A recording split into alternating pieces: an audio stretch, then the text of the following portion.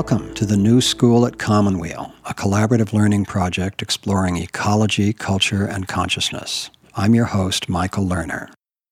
Join us now for a conversation with Julia Brody, Executive Director of the Silent Spring Institute in Massachusetts, a distinguished research organization that studies the links between the environment and breast cancer.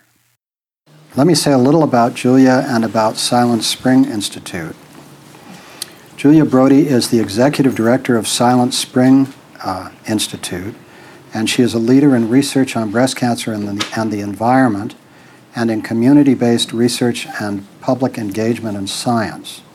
Her research focuses on connecting breast cancer advocacy and environmental justice in a study of household exposures to endocrine-disrupting chemicals and air pollutants through a collaboration of Silent Spring Institute, Communities for a Better Environment, which is a California-based environmental justice organization, and researchers at Brown University and the University of California, Berkeley. Since 1996, Brody has been the principal investigator of the Cape Cod Breast Cancer and Environment Study, a case control study of 2,100 women that includes testing for 89 endocrine disruptors in hormones and historical exposure mapping. Dr. Brody led the publication of Environmental Factors and Breast Cancer, a supplement in Cancer, which is a journal of the American Cancer Society, which reports on a 2-year scientific review of evidence on animal mammary gland carcinogens and epidemiologic studies of breast cancer and environmental pollutants, diet, body size, and physical activity. The Silent Spring Institute, which Julia directs, builds on a unique partnership of scientists, physicians, public health advocates, and community activists to identify and break the links between the environment and women's health, especially breast cancer. This collaboration began in 1994 after members of the Massachusetts Breast Cancer Coalition called for a scientifically sound investigation into elevated breast cancer rates on Cape Cod. To ensure action, they founded a laboratory of their own and named it Silent Spring Institute in tribute to Rachel Carson, whose landmark book Silent Spring launched the modern environmental movement. Carson died of breast cancer just 2 years after the book was published. And the Institute does many things. I'll let Julia speak further to that. Now, we're really privileged today to have a number of Julia's colleagues here with us. We're also privileged that Charles Patton, who directs the Commonweal Biomonitoring Resource Center and has been very involved with Julia and her colleagues at Silent Spring, is here. And it gives me special pleasure to say that Susan Braun, the new Executive Director of Commonweal, is here, who is the former CEO of the Susan G. Komen Breast Cancer Fund and played a critical role in the development of some of this work while she was at Komen. She then moved on to be the Executive Director of the American Society of Clinical Oncology Cancer Foundation, and then came to Commonweal. And we're just thrilled that Susan is here. She's been with us since January. So this will be a rich conversation. We're also hoping that some colleagues from Communities for a Better Environment are going to get here, but they're not here yet, and they're on their way. And we will introduce them later in the conversation. So with that, Julia, do you want to lead the introduction of your colleagues who are here already? Sure, I would be delighted to. So they're sprinkled around the room, but I want to first introduce Charles, who really made the connection for us to Bolinas. Charles served on the advisory council for the project that we're going to talk about. And the advisory council decided that we needed a rural California comparison for our study. And Charles came forward and made the connection to all of you, and we're just so grateful. And I'd like to introduce my colleague, Ruth Ann Rudell, who's at Silent Spring Institute and is our toxicologist, and all your chemicals questions will go to her. And Phil Brown at Brown University. We've been collaborating with Phil and with Rachel Morello-Frosch at the University of California, Berkeley, through this study now for 5 years, and before that with Phil as well, and it's been just a wonderful, rich collaboration. Ami Zota, who's a postdoctoral fellow at Silent Spring Institute, and all of you who got your results and the numbers that you see were generated by Ami, so really grateful for her work. And Sarah Dunnigan's a research assistant on this project, and so she's keeping it all moving and going, and the handouts that you see are her work, and she's been a really incredible contributor to this project. I'd like to just call out a couple of people. Julia and Heather, would you both introduce yourselves briefly? Sure. I'm Julia Varshovsky, and I work with the Collaborative on Health and the Environment, and I was actually a participant in the Bolinas rural study, death study, when I lived here in Bolinas a couple of years ago. And you, in the Collaborative on Health and the Environment, you specifically do what? I coordinate the Fertility and Reproductive Health Working Group. So we're working with partners in the reproductive health and environment movement to really disseminate science to health professionals and others to really move the work forward on the professional level. And Heather Sorrentis?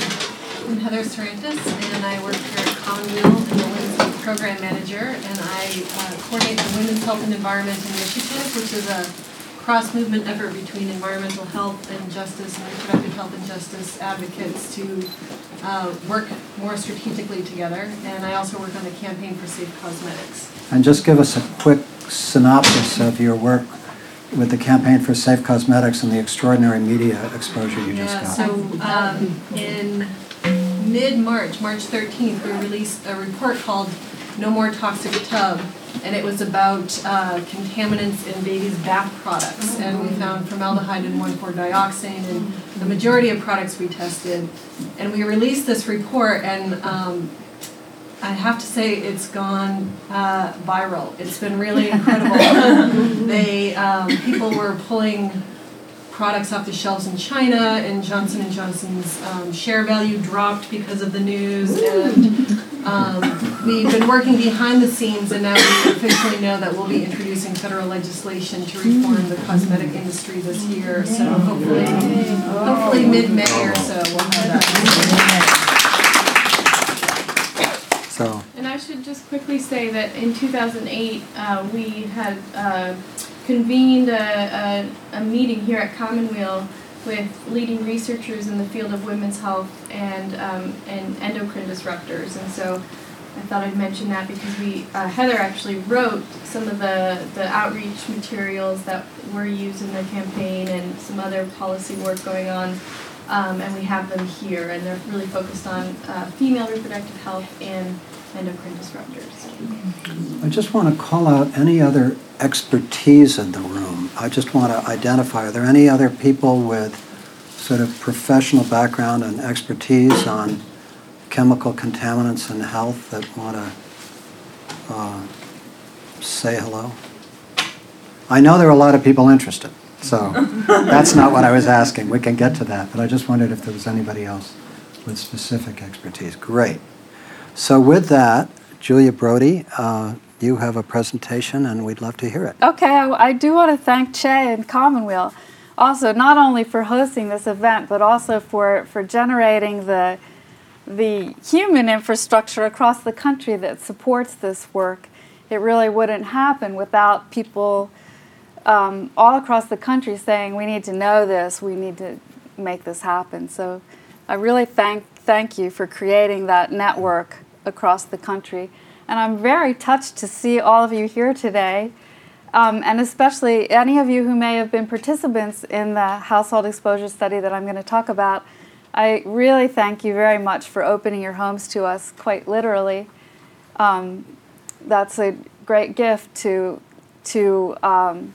this study and also to others who are trying to understand pollution as we're exposed to it very personally. Thank you very much.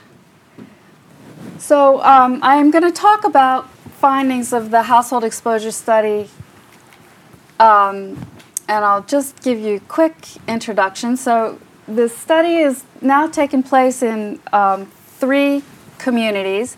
It started on Cape Cod, Massachusetts, and then moved to Richmond and to Bolinas. So it now encompasses 170 homes that are in places that are quite different in some ways. Quickly, a little background about why we did this work. As Michael said, the Silent Spring Institute was founded by leaders of the Massachusetts Breast Cancer Coalition to answer the question, why is there higher breast cancer incidence on Cape Cod than in the rest of the country? And at the same time, women in Marin County and on Long Island were asking that very same question. And a variety of different research approaches arose from that. And the Cape Cod study actually includes an epidemiologic study of 2,100 women, which strengthened the evidence that there may be an environmental factor at play there. Every once in a while, the Cape Cod Times reporter calls me up and says, "So, have you found the smoking gun?" And the truth is, we aren't looking for a smoking gun with breast cancer. We know there isn't going to be a smoking gun because we know already that it's multifactorial. And indeed, most of what we know about the causes of breast cancer are things that you can ask about on the telephone. So we know that there's higher risk for women who were older when they had their first kid, or younger when they had their first period, or higher for women who use hormone replacement therapy. But you can't really call someone up and say, okay, I know that natural estrogen increases breast cancer risk. I know that pharmaceutical estrogens like hormone replacement therapy increase breast cancer risk. Well, what about estrogen mimics in your drinking water? How much of that have you been ingesting? And what about any estrogen mimics in the water when your mom was pregnant and your breast was first developing, or when you were a teenager? What about estrogens that might be in your laundry detergent? So you can see we have a very different kind of problem. And that's led our research team to use a different conceptual model. So when you read in the newspaper, there's no evidence that X causes breast cancer. What that means is there's no epidemiologic study yet that shows that. But we are working from a different framework that looks at what we know about biology. So we know from studies of cells and from studies of animals that there are chemicals in everyday products that can mimic estrogen, and we refer to them as endocrine disrupting compounds. And these are chemicals that will make breast cancer cells grow. We know that there are chemicals that can cause mammary gland tumors in animals. And in fact, Susan Braun, we owe great gratitude during her time as CEO at Komen. She commissioned a major science literature review, and Silent Spring Institute was fortunate to be chosen to do it. And that enabled us to create the most comprehensive list of these chemicals that cause mammary gland tumors in animals. Ruth Ann is the author of that work. And there's a database on our website that contains all the information.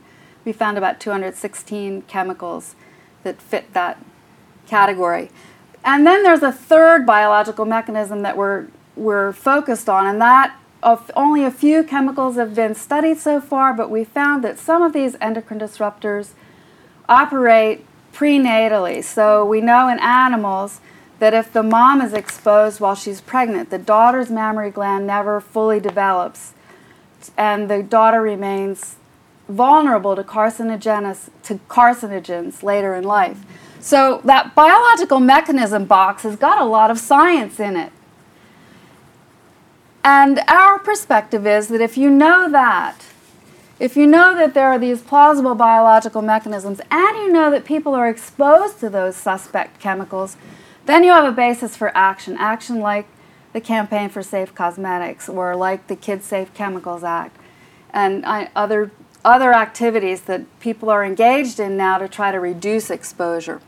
So we focus a lot of our research agenda on filling that human exposure box. What is it that we're exposed to every day? And the household exposure study originated from that goal. So we're now testing for 153 compounds. 89 are endocrine disruptors, that is chemicals that affect hormones. When we moved to Richmond, we added a lot of industrial pollutants because that's the picture of Richmond in the second from the bottom. You can see there's some industrial polluters there.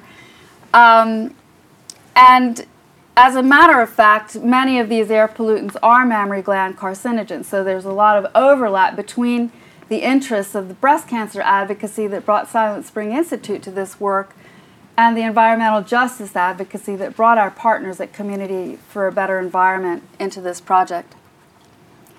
For 30 of those endocrine disruptors, our measures in the Cape Cod study were the first time these had ever been measured indoors. These were the first reports from indoor environments. So we tested air and dust, and we tested both indoors and outdoors. And then we reported back to participants in the study on what we found in their home. These are some examples. I'd just like to spout out some of the names, so when you hear them in the news, maybe they'll, as you hear them in the news a few times, they start to click. So phthalates, you may have heard about. They're anti-androgens. Alkylphenols are in detergents. They break down into estrogenic compounds. The flame retardants, polybrominated diphenyl ethers, these are thyroid disruptors, and I'm going to be talking about those some more. And on down the list, banned and current use pesticides and a variety of other chemicals. I want to focus on results in two major areas. First, environmental justice, which means the inequitable distribution of environmental risks. And second, our findings that relate to consumer products and chemicals policies about consumer products. So this is our Richmond study community up in the triangle, Liberty and Atchison villages. You can see they're right next to a Chevron oil refinery and surrounded by rail and truck routes and near a marine shipping terminal. So this is quite different from our grassy, suburban-ish Cape Cod. And we weren't sure what we find here, but we came into this with two questions that we hoped would advance the work of our partners at Communities for a Better Environment. First, what is the cumulative impact? Our regulatory system is set up to deal with one chemical at a time. But that's not how we breathe them in. So what would we see if we looked across the board, indoors and outdoors, at chemicals in this community? And second, how do polluters affect their next door neighbors, the homes right next to them? Could we actually document markers inside the homes of pollution from the refinery and show that outdoor pollution is coming indoors? So I'm going to begin the results, and there are some graphs. And if you're not a graph reader, just like breathe deeply and listen, because I'm going to tell you everything that's in the graphs. So this is kind of the top line, big picture. We did find more pollution outdoors and indoors in Richmond, as we expected. The blue bars are Richmond. The gold ones are Bolinas. You may be interested to see that the difference is more pronounced indoors than outdoors. We found more pollutants indoors in both communities, and the differential is greater for indoors. Could you go back to that, Julia, for just a sec? Because that's such a big deal, right? That the indoor differential is larger than the outdoor differential. Is that correct? And our whole environmental protection thing is built around outdoor monitoring. Right. But it's not intuitively obvious if you're in Richmond that outdoor pollution would be less different from Bolinas than indoor pollution. Could you just say why would that be? Well, there are two reasons. One is that they're indoor sources, which you'll see later. They're indoor sources, and the other reason is that some of them build up indoors. Okay, good. Concentrations are higher indoors, and so right. Okay. detect them. Good. So looking more closely at particulate matter, fine particulates, you breathe them deeply into your lungs, so they affect respiratory and heart problems.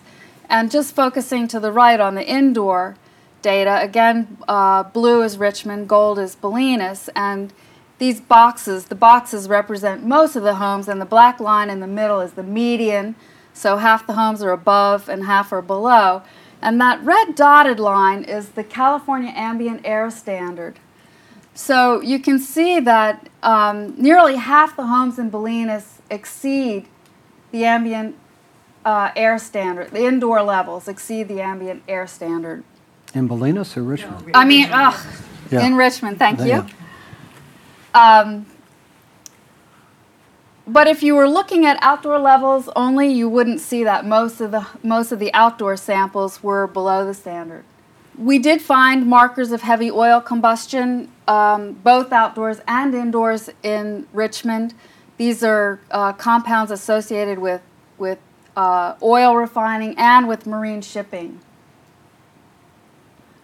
So these graphs compare our Richmond and Bolinas homes with the California air monitors, which are set up all around the state, and they put them in places where they think there may be a problem, so they're not representative of the full range.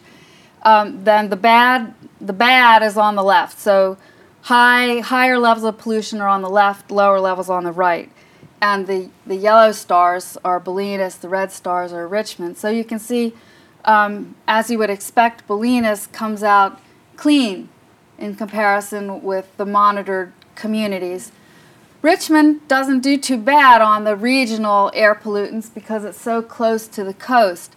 But when you look at vanadium and nickel, which are specific markers of heavy oil combustion, you see that Richmond is up at the very highest end of the measurements that have been taken in California. So summarizing our environmental justice work, we found significantly more pollutants and higher concentrations in Richmond. We found that outdoor pollutants do penetrate indoors. We found that indoor concentrations are often higher than outdoors, that heavy oil combustion leaves a distinctive footprint in homes, and Richmond is more affected by this than other communities in California. So I know that even on the East Coast, we read with great celebration a deal that was made with one of the oil refineries to buy trees and reduce its global warming effect. But those trees are not going to be in Richmond. So from an environmental justice perspective, we need to think about some other deals that are implied by our data. Turning now to the endocrine disruptors and the pollution that we brought home from the store. So our research questions for this portion of the study were, again, what's out there? Which chemicals would we detect and how much? There's this very new field of research, so we didn't really know. And are there outdoor sources? This is the first time many of these chemicals have been measured outdoors. And are the communities different? Okay, now everybody, take a minute and make your bet. What are you expecting? So this represents data from all the California homes, Richmond and Bolinas together, and the reason we put them together is that Richmond, Bolinas, and the Cape are very similar for these indoor pollutants, even though these communities are different in a variety of ways. So we found on average about 21 endocrine disruptors in air per home, about 36 per home in dust. We found 21 different pesticides, phthalates in every home. Remember, they're anti-androgens, so the effects that we know about have been observed in baby boys.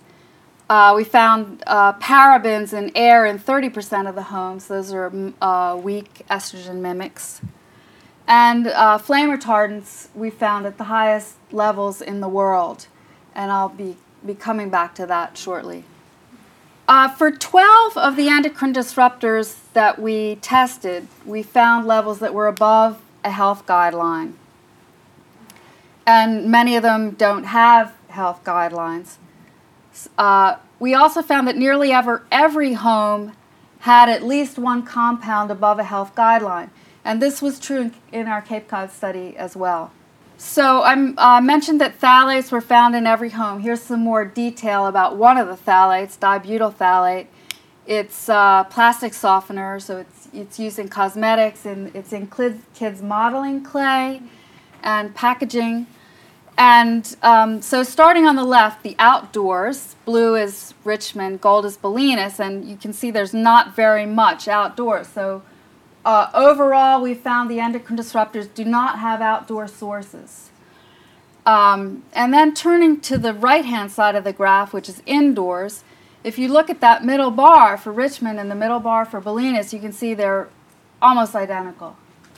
There really is not much difference between these two communities. You see more variation in the homes in Richmond, but overall, they're very similar. So we think about this as we can infer that this is coming from indoors because the indoor levels are higher, and also on the right, this graph shows that they're not correlated. So we asked, if we measured it outside your house and inside your house, did those numbers relate to each other at all? And the answer was no. In contrast, for the industrial pollutants like sulfates, you see a very direct correspondence. For if it's an industrial pollutant, what you have outside your house predicts what you would have inside your house. So I did bring a few results that are specific to Bolinas. And the bottom, the colors don't show up too well, but the message of this gestalt is, y'all have been using a lot of pesticides over the years. And so have other communities. So every circle represents a Bolinas home. Every line represents a different pesticide. So you see we detected a lot of different pesticides in a lot of houses. The vertical lines represent the medians and the maximums for Richmond and for Cape Cod. And Cape Cod is kind of hanging out there on the high end. But overall, the medians of these communities are not very different. The bottom you can see a light shading at the bottom. Those chemicals have been banned. So DDT, third from the bottom, banned in 1972, detected in almost every home. Is there any consequence, is there any supposition that any of these chemicals arise in place from other sources, other purposes than pesticide use? In other words, do they have other chemical pictures to them beside pesticide, the same chemicals? Or are these distinctly pesticides? Most of them are distinctly pesticides. We included some synergists. Do you have anything to add to that, Ruth Ann? No, I don't think so. These are pretty specific. Oh, thank you. Yeah. Do they have to originate at the source, or can they be carried from somewhere else? Could they be from agricultural runoff? And the water coming down and then pooling in certain areas and then going into the home? That would be a possibility. I think probably most of these were used inside. Okay, now we're at a headline story here. California has an unusual furniture flammability standard. Technical Bulletin 117 requires that polyurethane foam used in furniture withstand an open flame for 12 seconds before it combusts. And in response to that, manufacturers have put a lot of flame retardants into furniture. And the ones that were used for many years were these polybrominated diphenyl ethers. So we found that the ones that are shown on this graph are part of the penta-BDE formulation. This Ami Zota is the first author of our published paper reporting this, which came out just last year. And you can see that the California levels are about 200 times higher than levels in Europe, where these chemicals have been phased out and were not used as much. And compared with the U.S., about 4 to 10 times higher than other places that have been measured in the U.S. You see the Cape Cod study is shown sort of in the middle there. So those are directly comparable since we use the same exact methods in both communities. So when we saw this great disparity in the dust levels, we wondered what the implications might be for body burden. And we asked the Centers for Disease Control for permission to analyze their national blood samples that are used for the National Exposure Report. And we found that California residents statewide had about twice the levels of PBDEs in their blood as others in the U.S. We recently did Ami and Ruthann did a further analysis of this. It's common when we publish an article for a chemical manufacturer or other industry representative to write a letter about our article, challenging whether it's important or not. Like, who cares if you have this in your blood? And that led us, in 2008, the EPA did established a health guideline for PBDEs, and this led us to a further analysis of the California participants that showed that 40% of the California homes in our study exceeded the new EPA health guideline. So this has been a sobering story, and I've come to see the flame retardants as a kind of poster child for why we need a proactive, comprehensive chemicals policy. So, because we've made mistakes like this before, DDT being a good example. We put these brominated flame retardants into use without testing them. We found out they were not safe. We couldn't get them back. They're persistent. The chemicals themselves are persistent, plus people don't want to get rid of their couches. So they got banned in California and many other states. And now substitutes are coming into use to meet the flame retardant requirement. These substitutes, some of them are untested, some of them are less safe. Meanwhile, the manufacturers, the chemical companies, are seeking to expand these flammability standards to other kinds of products like bedding, and to expand them nationally. And even though California has shown they've seen no fire safety benefit in California compared to the rest of the country during the time this flammability standard has been in place. So it's a strong story that we need a different approach.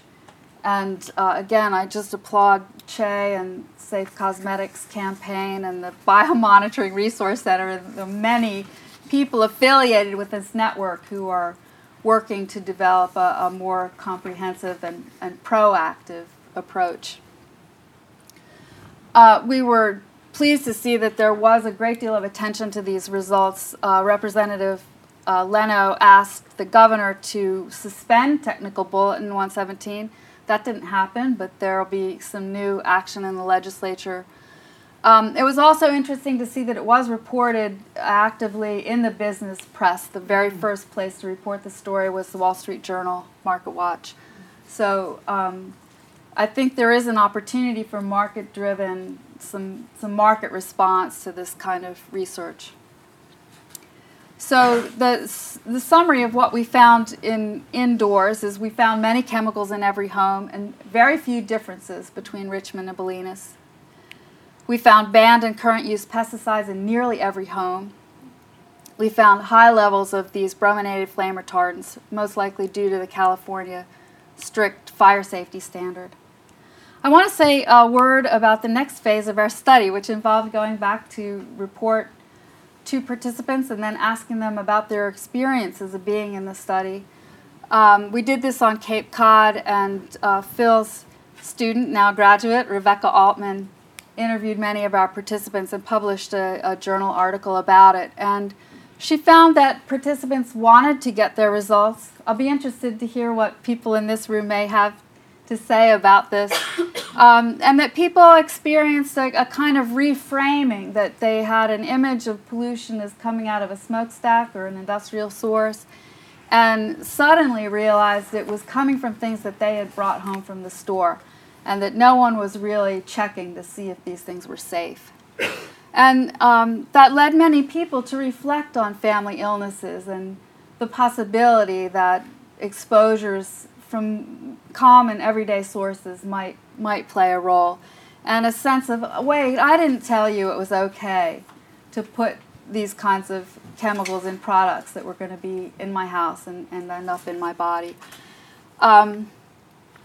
We did find many people interested in becoming engaged, both in making new decisions for themselves, but also at a broader level, joining with others to create solutions. And that's been one of the most gratifying outcomes of our research. I want to again thank my team.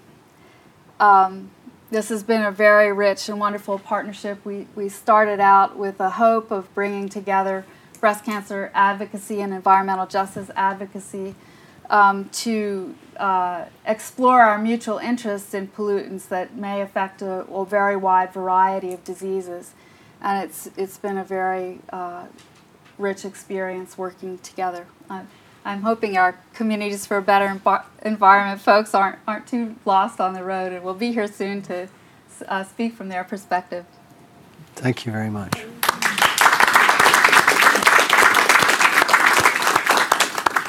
So, wonderful presentation, Julia. Thank you very much. And there's so many pieces of this, but I want to start by asking, there's no requirement that anybody whose home was tested in Bolinas identify themselves, but I'd like to give, if there are people here whose homes were tested in Bolinas who would like to start the questions, I'd welcome that. Anybody here who fits in that category who wants to say something? Well, I don't have any questions for you, but we had high levels of phthalates in our home, which I was stunned to find out because we tried so hard to have a pretty safe house. So I changed a lot of products I was using, just almost right away. We don't need that. And we decided to keep. We have a couch that must be 26 years old.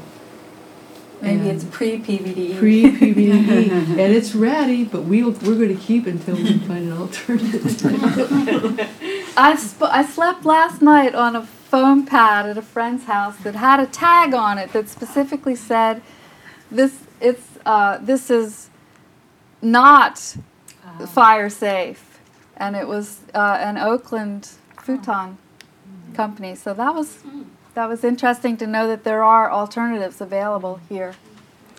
We've got two questions in the back. Julia, start. I was going to say, that's funny that Charles said, made the comment about phthalates, because that's the one thing that really struck me with my results, and I couldn't for the life of me figure out what they were coming from.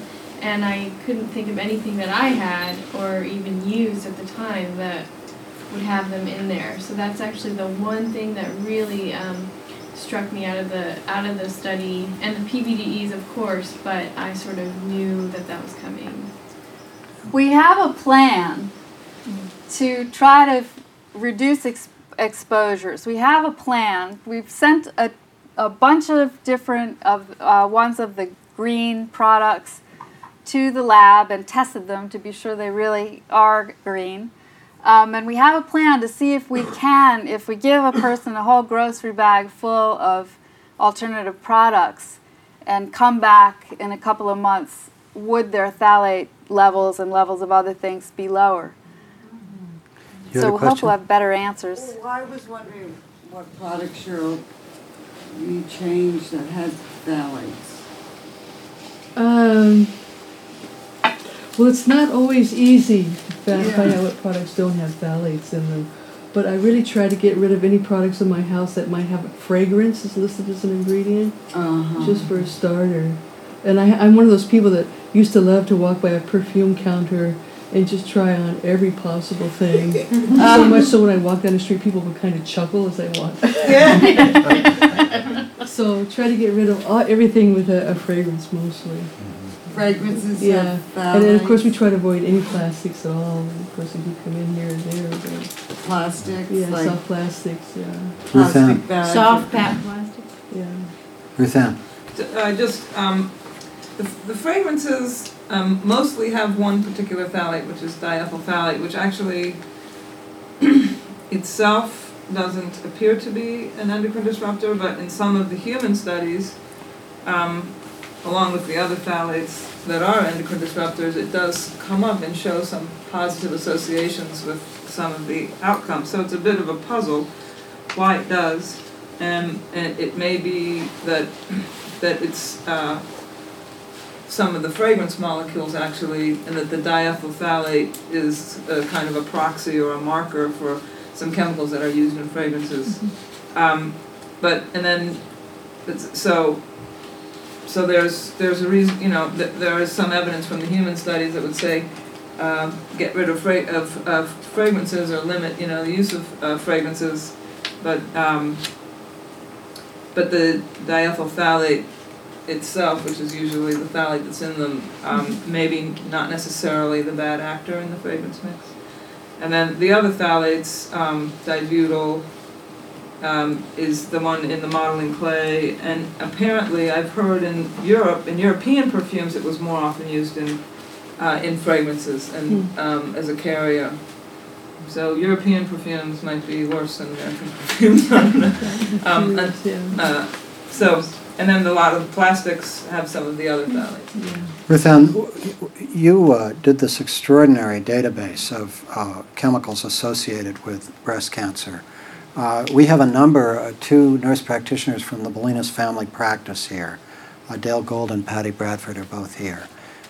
If women in Bolinas wanted to avoid sort of categories of products that would strike you as most saliently things you wouldn't want in your home or with raising young children and things like that, what categories of products did you come to see as particularly problematic in that respect? Did we come up with a top 5 list? I'm trying to remember. Well, I would say among the mammary gland carcinogens, diesel and PAHs. Mm-hmm. So not a product, but air pollution. Mm-hmm. Diesel pollution, like and PAHs. So actually, this is an important topic for this community. Your wood stove is a source of PAHs. That's a big deal. Yeah. And so we had some handouts about wood stoves. There are some different. I understand they're on. You can pick them up on the way out. But there are some models that will emit fewer of the PAHs. Mm-hmm. Other questions? Arthur? Yeah, well, my house was one that Bolinas house is tested, and my wife was having problems breathing in our house for a while. And we took, I think, because of the report from Silent Spring, we decided to take out the carpet and replace it with bamboo floor, which has helped tremendously. And since then, I'm so glad. Since then, my wife has been diagnosed with emphysema. I'm sorry to hear that. But her breathing in the house has improved since we removed the carpet. Yeah, that's another good suggestion. And I was going to actually try to follow on to your question with. In terms of purchasing, the flame retardants are hard to avoid, or can be hard to avoid, especially if you live in California. But stain-resistant coatings are now very popular, like the Scotchgard type of thing that you can get new furniture sprayed with, and also you can get clothes on which you can dump a cup of coffee and brush it off and look fine. And those are, I think, mostly made with these perfluorinated compounds, which have been shown to cause some mammary gland tumors and have some other problems associated with them. So that's another category. Thank you. And Dale, yes? I wanted to ask a question about Clorox. bleach, because I've had some big debates with the people I live with about whether we should use bleach or not. And their side of it is, oh, that's the only thing that will really take care of the bacteria on our dishes and in our clothes. And I'm saying, it's, bad for the environment, it doesn't really, go away as fast as one thinks it does. You are breathing it, and that it influences and disrupts our septic system. Bleach. I like a very selective use of bleach myself, because especially something like mildew, it's very difficult to get rid of it any other way. But I mostly try to avoid a situation where you need to use it. And remember that when you are putting it into the waste stream, you're putting a lot of chlorine in, and that chlorine reacts then with other compounds that are in the waste stream. That's where some kind of more problematic chemicals get created. Yeah. So. A question right back there, yes. I'm sorry I came a little late, so I didn't get to see the beginning of the presentation, but I was just curious why you picked Bolinas, and maybe you already talked about this, but it must have been quite surprising to find these kind of numbers here when it seems like such a community that's very aware of these kind of things. Well, we picked Bolinas because we were looking for, we started, we expanded the household exposure study from Cape Cod, Massachusetts to Richmond, California, and our advisory council, which included Charles, advised us that they would like to have a California rural comparison, not just a Massachusetts rural comparison. And Charles was kind enough to check around and see if people would be interested in participating, and that's how we made the connection to this community. As to whether we were surprised or not, I think that in our work we've come to feel that many of these pollutants are quite ubiquitous, and that it's not easy to reduce your exposure very dramatically. And I was maybe just a little bit surprised. Ned? Two questions. One, to come back to the bleach issue, is there a difference in your opinion between the oxygen, that kind of bleach, what's the non-chlorine bleaches versus the chlorine bleaches in terms of your sense of contaminant creation? Well, I don't know too much about the oxygen bleaches, but I guess if you were going to use something routinely and you felt like you really needed to bleach it, then the oxygen bleaches, if they work, would be preferable.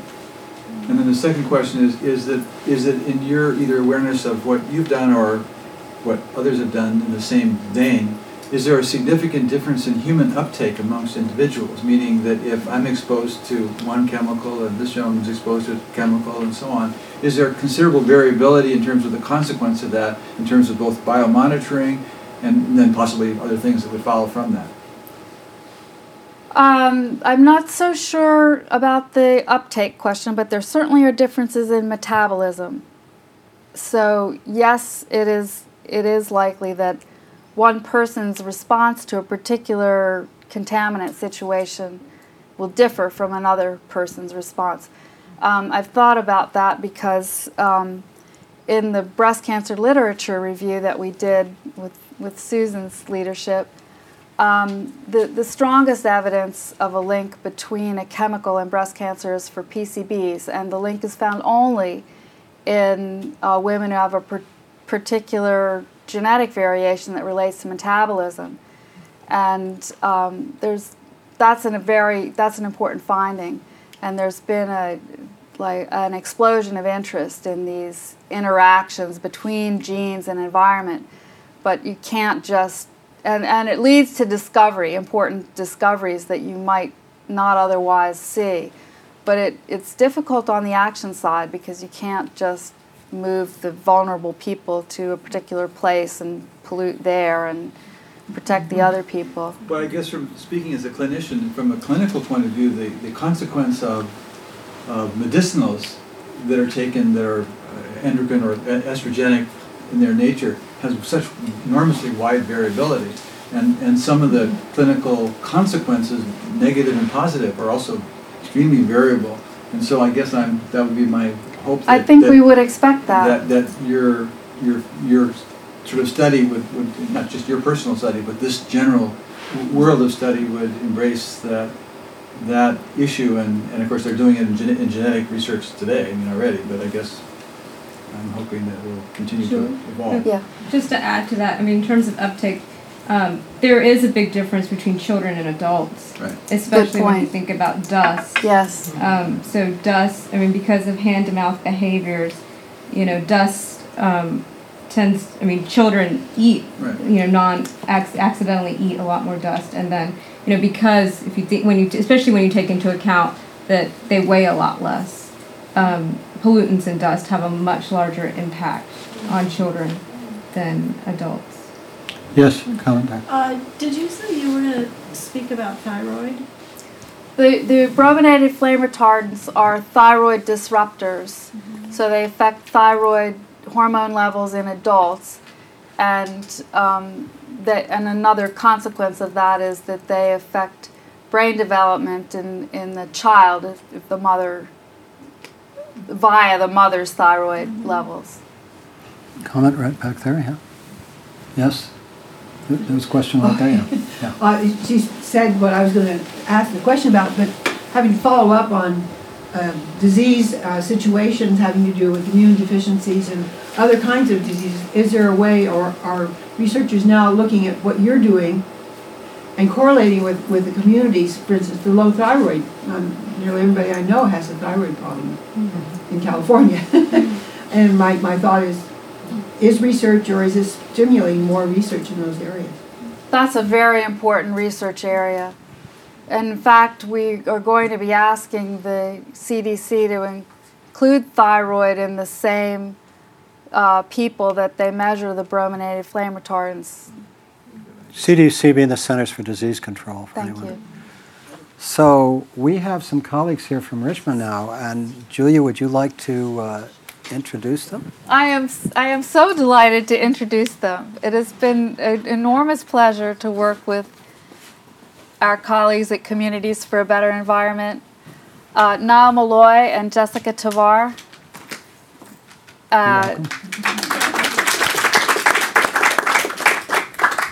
We're going to be speaking in Richmond tomorrow, and wish some of you would perhaps like to come down the hill and hear more detail about the environmental justice findings of our work. But and I do want to give Niall and Jessica a chance to speak themselves and tell a little bit about their work. Would you like to get settled for a few minutes? minutes? It's like a little bit unfair. I was like, you need a glass of water first. Shall we let you kind of settle in and then ask you to? Okay, Michael, we'll come back to you. And we're really honored. Communities for a Better Environment is a colleague organization that we think very highly of, and so honored that you're here. So thank you for making the trek. So we've heard Julia's presentation, and we've just been asking questions, and perhaps the most striking aspect of the presentation was that while the outdoor air pollution between Richmond and Bolinas differed in important respects, and while there were certain industrial chemicals that were higher in Richmond, that there were a whole set of household chemicals that were strikingly comparable in Richmond and Bolinas, really strikingly, including the PBDEs that are found in household furniture, where California leads the world. And so that's been the core of the conversation. Is that a fair? Mm-hmm.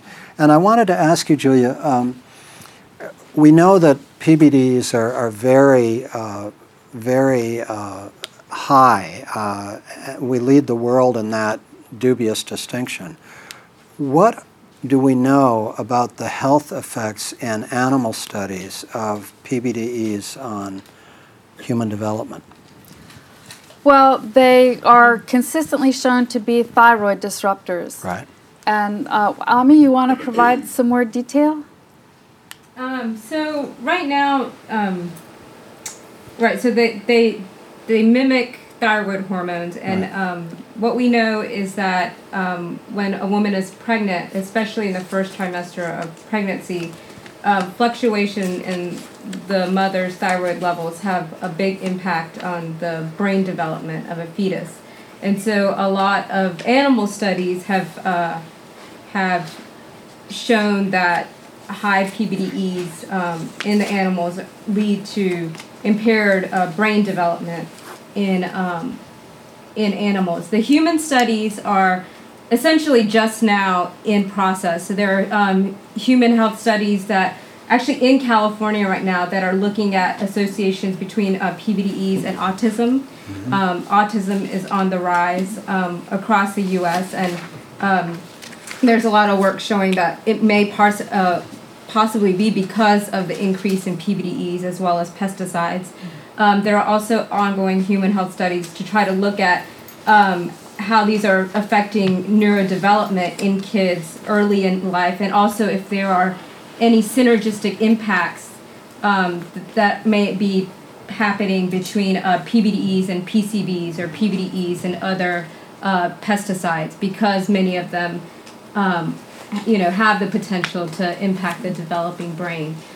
So right now what we know is that they cause a lot of bad health impacts in animals, and the human health evidence at this point is very, I guess, early on. There have been 2 studies that have shown that it seems to lead to babies being born with a slightly lower weight, and one European study found that PBDEs was associated with cryptorchidism, I think. Cryptorchidism. Cryptorchidism, right, which is kind of... it's a male development. Testes development, right. Yes, Ruth Ann. I was just gonna add to that. The PBDEs are very similar in structure and in effect to PCBs. The PCBs have been much better studied in humans. There's much stronger evidence, and in humans, several studies that clearly show the relationship between in utero exposure to PCBs and IQ and other neurological outcomes in kids.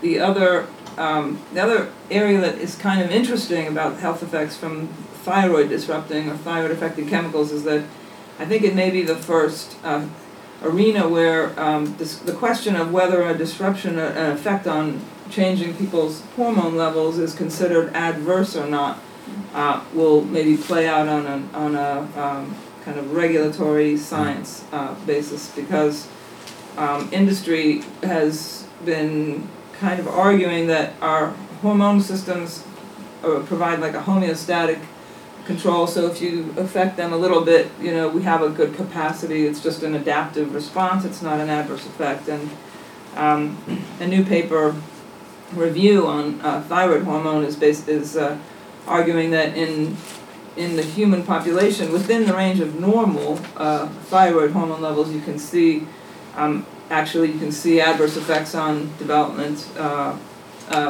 infant development, and also on cardiovascular, on lipid profiles in adults, and that based on that, any chemical exposure that might lower thyroid hormone levels should be considered adverse. So it's kind of maybe it's a little esoteric, but kind of very important on the how people decide to set standards for what's allowable exposure.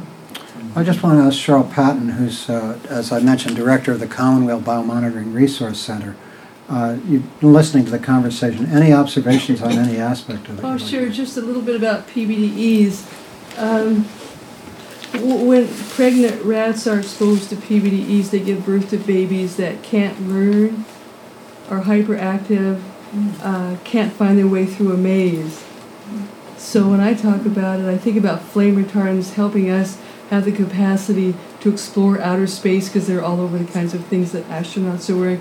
So the chemicals are helping us, allowing us to explore outer space. They're also making it probably very difficult for your kid to find his way across a crowded street because of the way it affects. how the brains work. That's They're fat loving, which is important because it turns out when a woman is pregnant, the fat that she gains, the way she gains right around the time before she gives birth and afterwards, seems to be particularly attractive to PBDEs. There's higher levels of PBDEs in pregnant women at that time. And there's some evidence that when you're pregnant, a woman's pregnant, she has a different reaction how she takes in chemicals and stores them. And some chemicals that may ordinarily go through the body in 48 hours when you're pregnant may in fact bioaccumulate. And just 2 projects Commonweal is working on right now. We're working with Washington State Toxics Coalition to biomonitor 2 women in California, 2 women in Alaska, and 6 in the state of Washington, all of whom are second trimester pregnant for levels of PBDEs and hormone or thyroid hormones. And that report will be out probably at the end of the summer, just to kind of give a face to what it means to be pregnant and carry these chemicals in your body. And we're also doing a project testing the breast milk of 6 women, different countries around the world, and release that data about PBDs in breast milk at a Stockholm Convention, which is a UN convention banning chemicals, in Geneva in May, because one of the chemicals that may be added to the list of chemicals that are actionable under the mandate of the treaty is a form of one of the PBDEs. So we hope to move that at the international level, which will then maybe force the U.S. to be a little more progressive. So just to say that when we biomonitor, it's not necessarily for epidemiological studies. It's to use the information to push for real change. And put a human face on the studies that other people are doing. So I want to ask our colleagues for Citizens for a Better Environment, Communities for a Better Environment, Niall Malloy and Jessica Tovar. Do I have your last name right, Jessica? Do you feel settled enough now to say a few words about your work and your participation in this project? Well, I think it's also Anna Roscoe is here too. Great, Anna. Welcome. And I can start. I joined CBE last August, and so this process has been moving forward. And one thing that I just appreciate immediately is just the community's response to really trying to gather this data. In Richmond in particular, the environmental justice fight has been going on for a long period of time, particularly around refinery issues, but also issues of transportation, issues of land use, all kinds of issues, health impacts throughout the community. So this data is actually it's really informative. And I'm really excited about the community health meeting that we're having tomorrow to really see how the community is going to further respond to this data. So I really want to actually start off with just thanking everyone here, just appreciating this process. One thing that's really interesting in just in my existence of being in the organization is just how the relation to the indoor and outdoor study really made a connection to. We were talking about this on the way up here of looking at the outdoor sources, the toxins that are in the air. And the 2 of the key things that came up was looking at the vanadium and nickel. Right. We were talking about this yesterday too in terms of the industrial sources. And the vanadium nickel, and anybody can jump into this, really has a lot of links into sort of like Chevron, particularly in terms of refineries, but also maybe links to the port and other just different kind of, sources of this pollutants. And so what we're seeing is that there's a cumulative impact of what is facing the community. And I feel like from that lens, it's something that CBE has really been strong in, is that there's multiple factors. It's not just what we've been working on this campaign, looking at Chevron and the refinery expansion around reducing the crude cap or block the crude cap or stop. Everyone use different one. I mean, it's kind of like a major meme in the whole community. Even the mayor is using this. We need to stop the crude cap, block the crude. Put a crude cap for the refineries. And so the emissions issue and this data just a powerful correlation. Yeah. I would actually just probably, because there are different people who are actually doing like a lot of the hands-on the ground work, and I think that's actually one of the key things that we do, a lot of community organizing. And I think that community-based participatory research is what has ground the direction of like where our campaigns is going, and also the data that we're collecting to actually support our primary target of like getting information around why is this polluter having these larger impacts in the community. So if you want to add some other elements, because I think everyone knows what CBE is about, where we've been and all that stuff, but I was just trying to get more like up-to-date data about like what's really going on. Great. Yeah, so I just want to say kind of what Niall said. Just thank you for participating in the study for those of you who have our staff come into your home, because I know that that's probably a little weird thing, weird kind of relationship with an organization. But as you can see, like it's been a couple of years and we're still getting information from that data. So it's just been that much valuable to us for the community in Richmond, and as well as for you guys to know what what we're finding in the home, indoors and outdoors.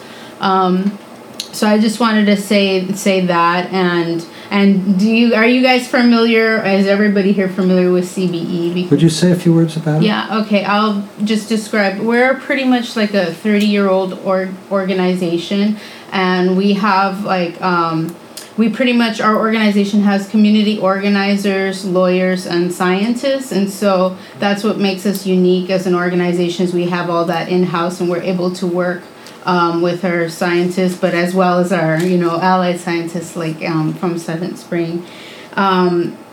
And so we're able to provide, technical assistance to communities. In terms of the campaign against the Chevron expansion, the expansion to refine this dirtier crude, like the Alberta tar sands, what we've been able to do is like, well, even though the city granted permits, now we're in a stage where we have filed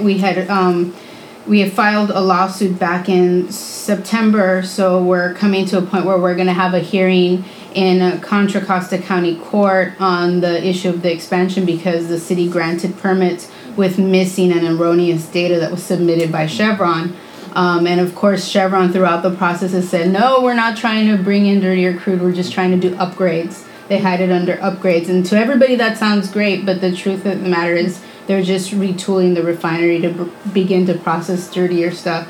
And that affects, obviously it affects the community, the local community, but it is a regional issue as well as a climate change issue. So whether you live there or not, you're affected in some way. And so it's important to keep that in mind. So just thank you for being a part of this study, and I hope that you can continue to support our organization and the work that we're doing.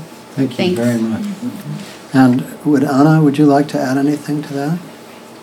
Sure. I started with CBE in October, so a little after a lot of this research was initially being done over the summer. I am a community organizer as well as Jessica. I work primarily in Richmond, but I also do some work in East Oakland, and throughout this process I've been more involved with the Richmond Health Study, and I'm really looking forward to tomorrow's community meeting where we get to share the results of this health study with the community members that have been working with us over the summer, and then to go a step farther and decide now what do we do with this information and how can this influence some of the environmental policy in Richmond and West Contra Costa County.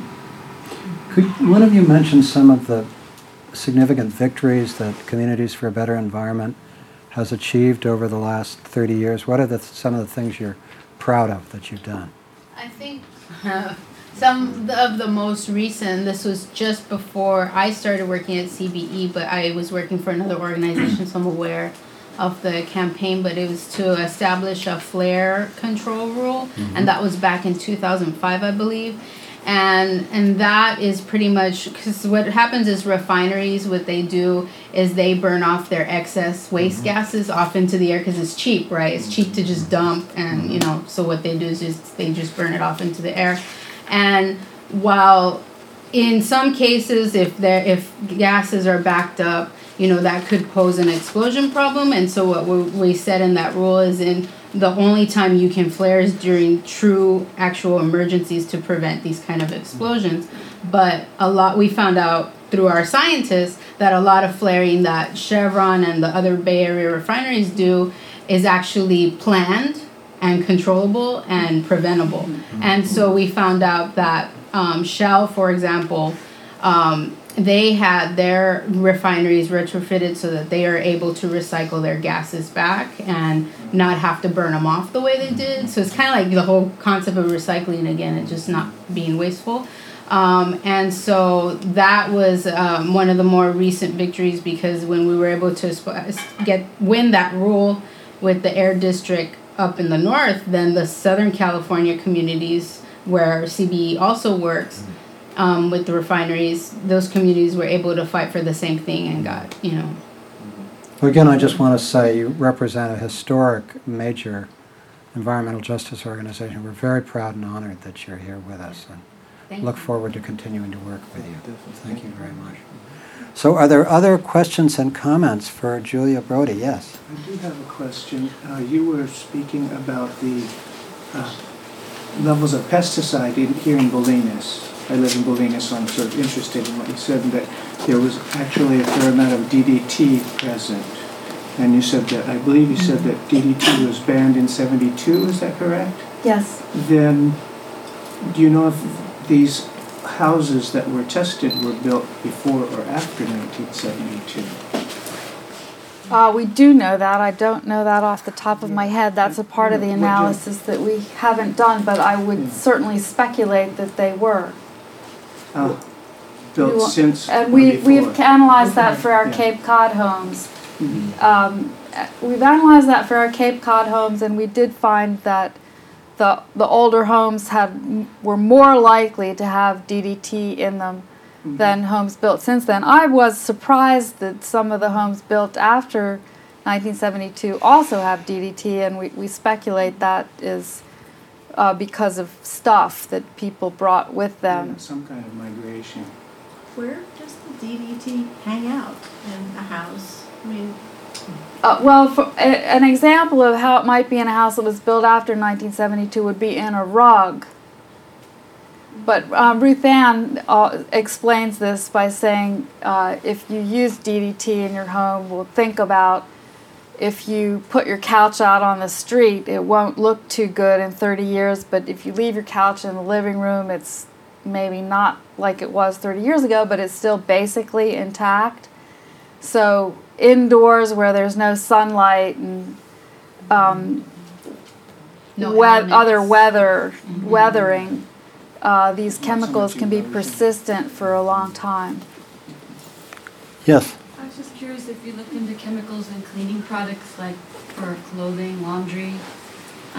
It seems to be, I think it's called nonphenol. Alkylphenols. Yes, because I just wrote a story on Tomales Bay, and apparently we have very high levels of it in Tomales Bay. Ah. Yeah.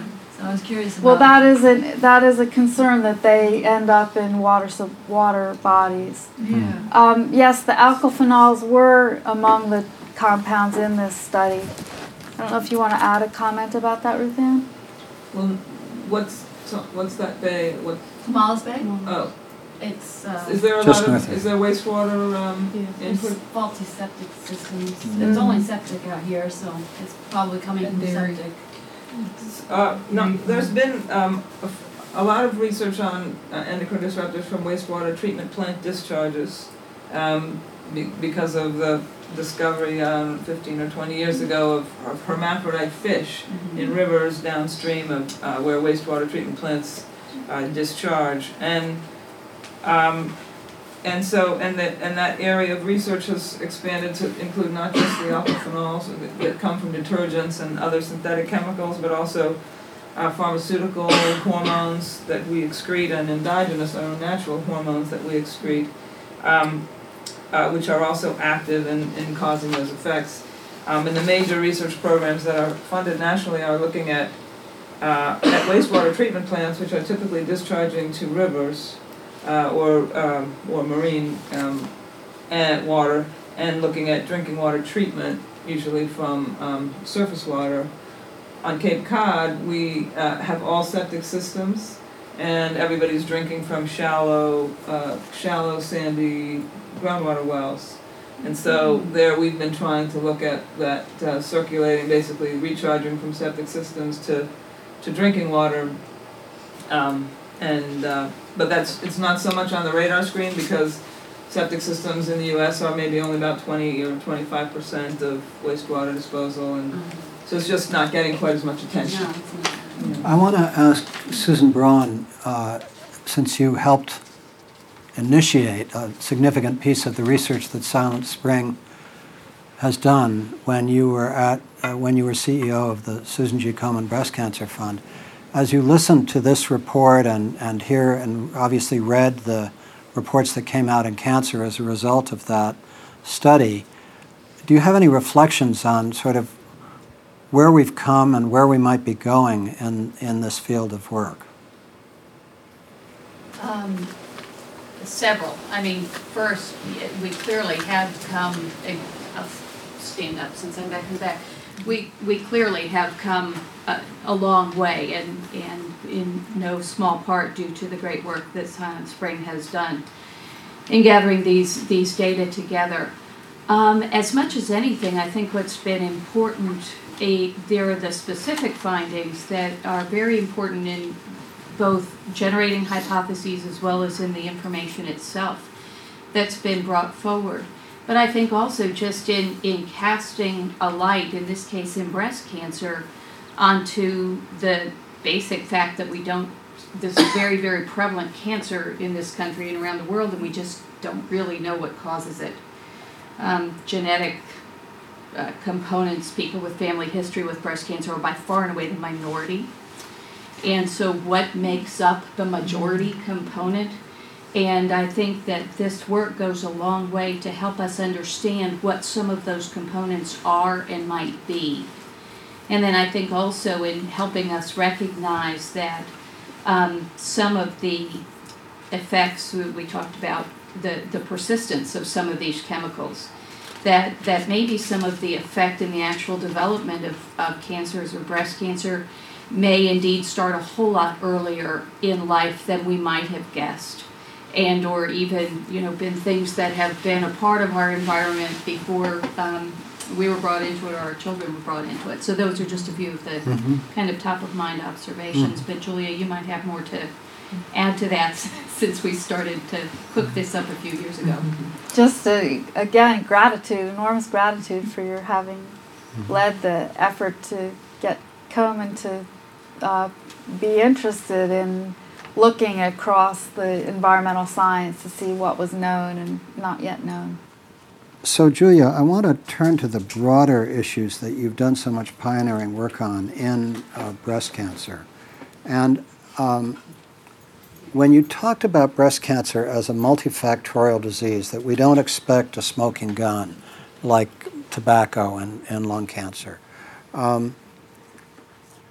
it seems to me, seems to many others in the Collaborative on Health and the Environment, that not only breast cancer, but many of the chronic illnesses of our time are these multifactorial diseases where we're not going to get a smoking gun. And as you know, Ted Shetler calls this the ecological health model of disease. We can call it multifactorial. We can talk about systems biology. We can talk about complexity models, so on and so forth. But the model that appears to be emerging is that we've altered the environment in so many different ways, and these different effects on the environment affect our genetic inheritance, and we get different forms of gene expression, and those different forms of gene expression which are impacted by the interplay between the environment and our genetic inheritance, those different forms of gene expression in turn interact with environmental factors. And in different people, these different interactions enter different final common pathways. So that different people may develop breast cancer for different sets of reasons. Other people may develop autism or autistic spectrum disorder diseases and also true with Parkinson's disease and many of the neurodegenerative diseases potentially. So we are entering this world which is so different from the world that our regulatory system and our scientific system was originally set up to deal with, of enormous complexity. And yet, within that complexity, there are some strong signals, as Pete Meyer would say. There are, PBDEs in California, for example, seems like a strong signal.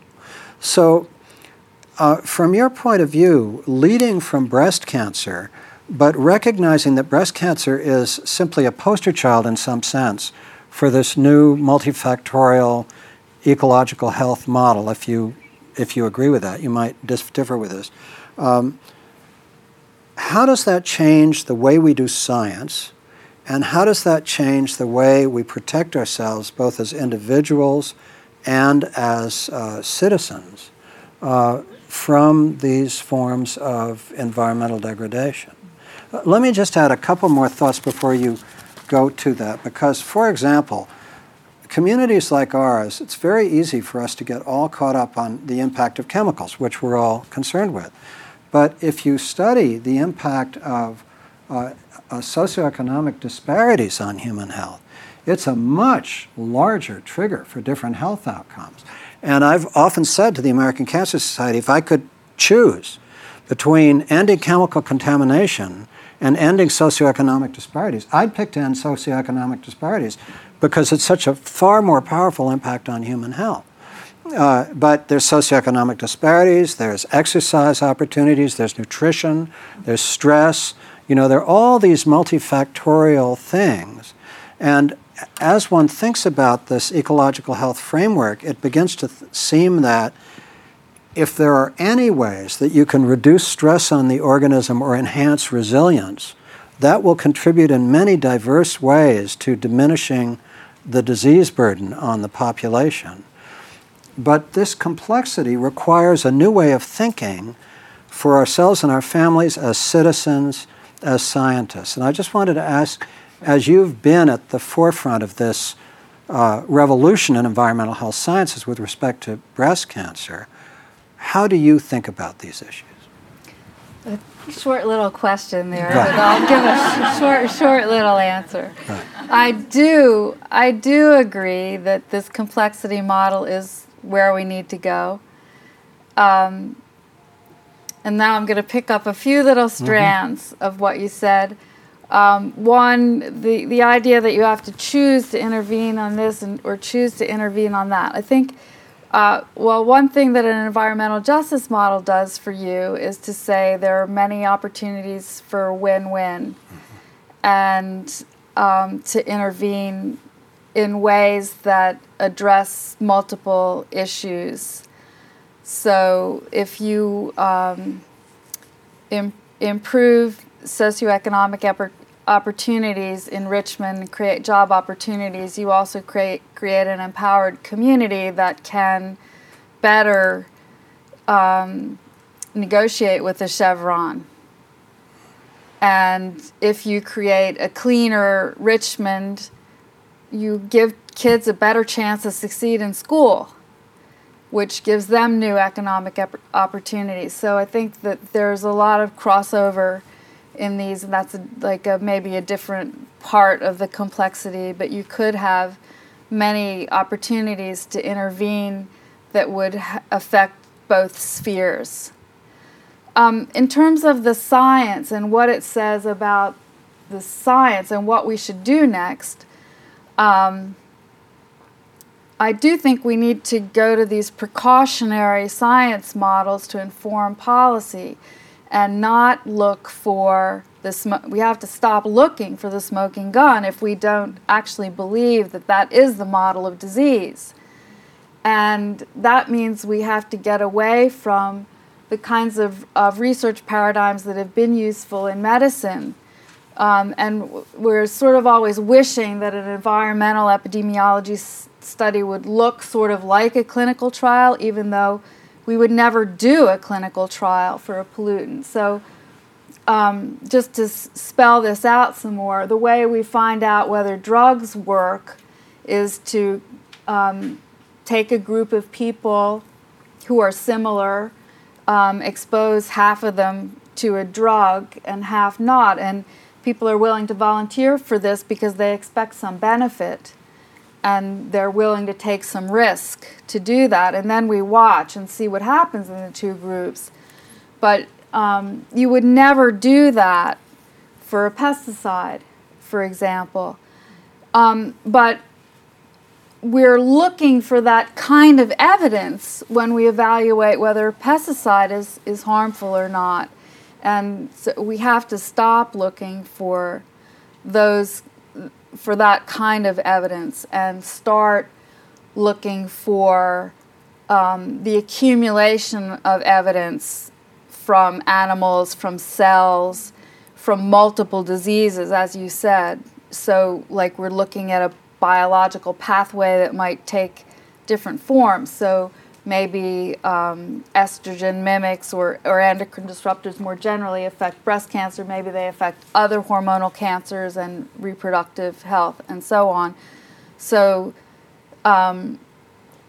we have to figure out ways of aggregating instead of disaggregating, or aggregating along different dimensions, like maybe the ones that work by a particular biological mechanism. And having said that, this field of research has also led me to think about chemicals policy as a breast cancer issue.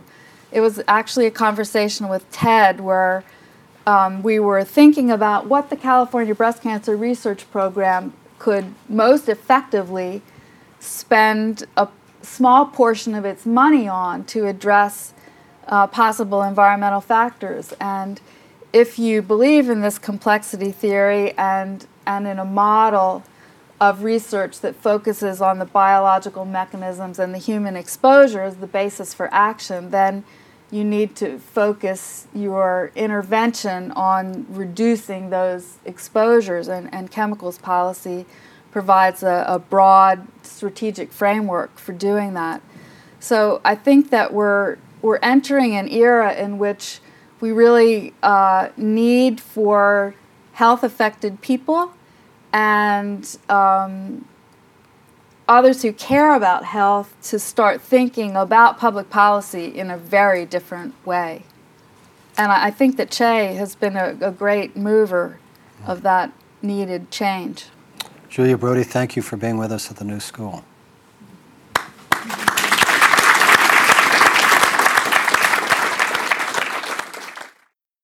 You've been listening to a conversation from the New School at Commonweal. Please visit our website, where you can subscribe to our podcast and find further information about our guests and programs. Our website is www.commonweal.org/new-school.